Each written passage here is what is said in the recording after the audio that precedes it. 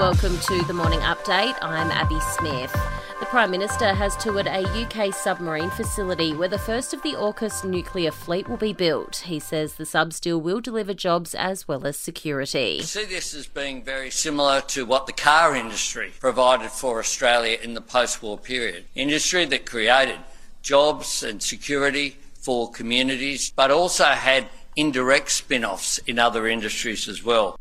Philip Lowe has been confronted by small business owners angry at the latest interest rate hike. The Reserve Bank Governor increased the cash rate for the 11th time in a year, taking it to 3.85%. He's been accused of making a knee-jerk reaction to the federal government's RBA review after inflation had come down slightly in the latest figures.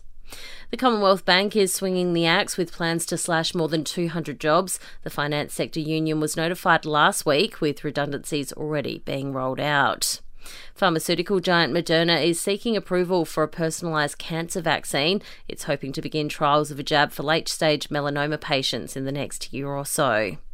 One South Australian police officer is fighting for his life this morning after a stabbing in a small town north of Adelaide. Sean Ferris was shot dead after stabbing both officers who were speaking to the 53-year-old at Crystalbrook over issues with his dog.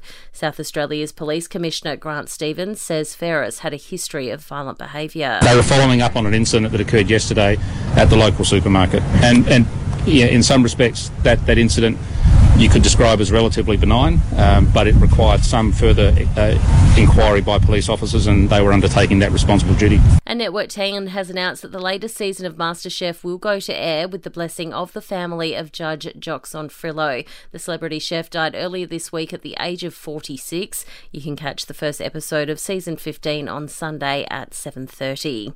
Entertainment and sport next.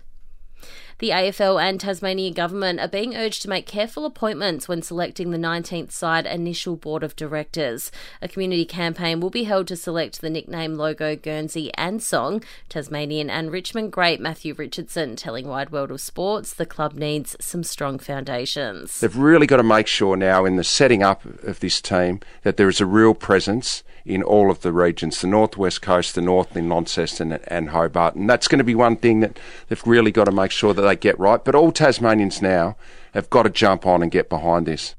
Melbourne Storm boss Justin Rodsky has shot down suggestions a second NRL team in Victoria could work, declaring the lack of funding from league headquarters has hurt the game's growth. Meantime, round 10 kicks off tomorrow night with a double-header, the early game between the Bulldogs and Raiders, then it's Manly hosting the Broncos.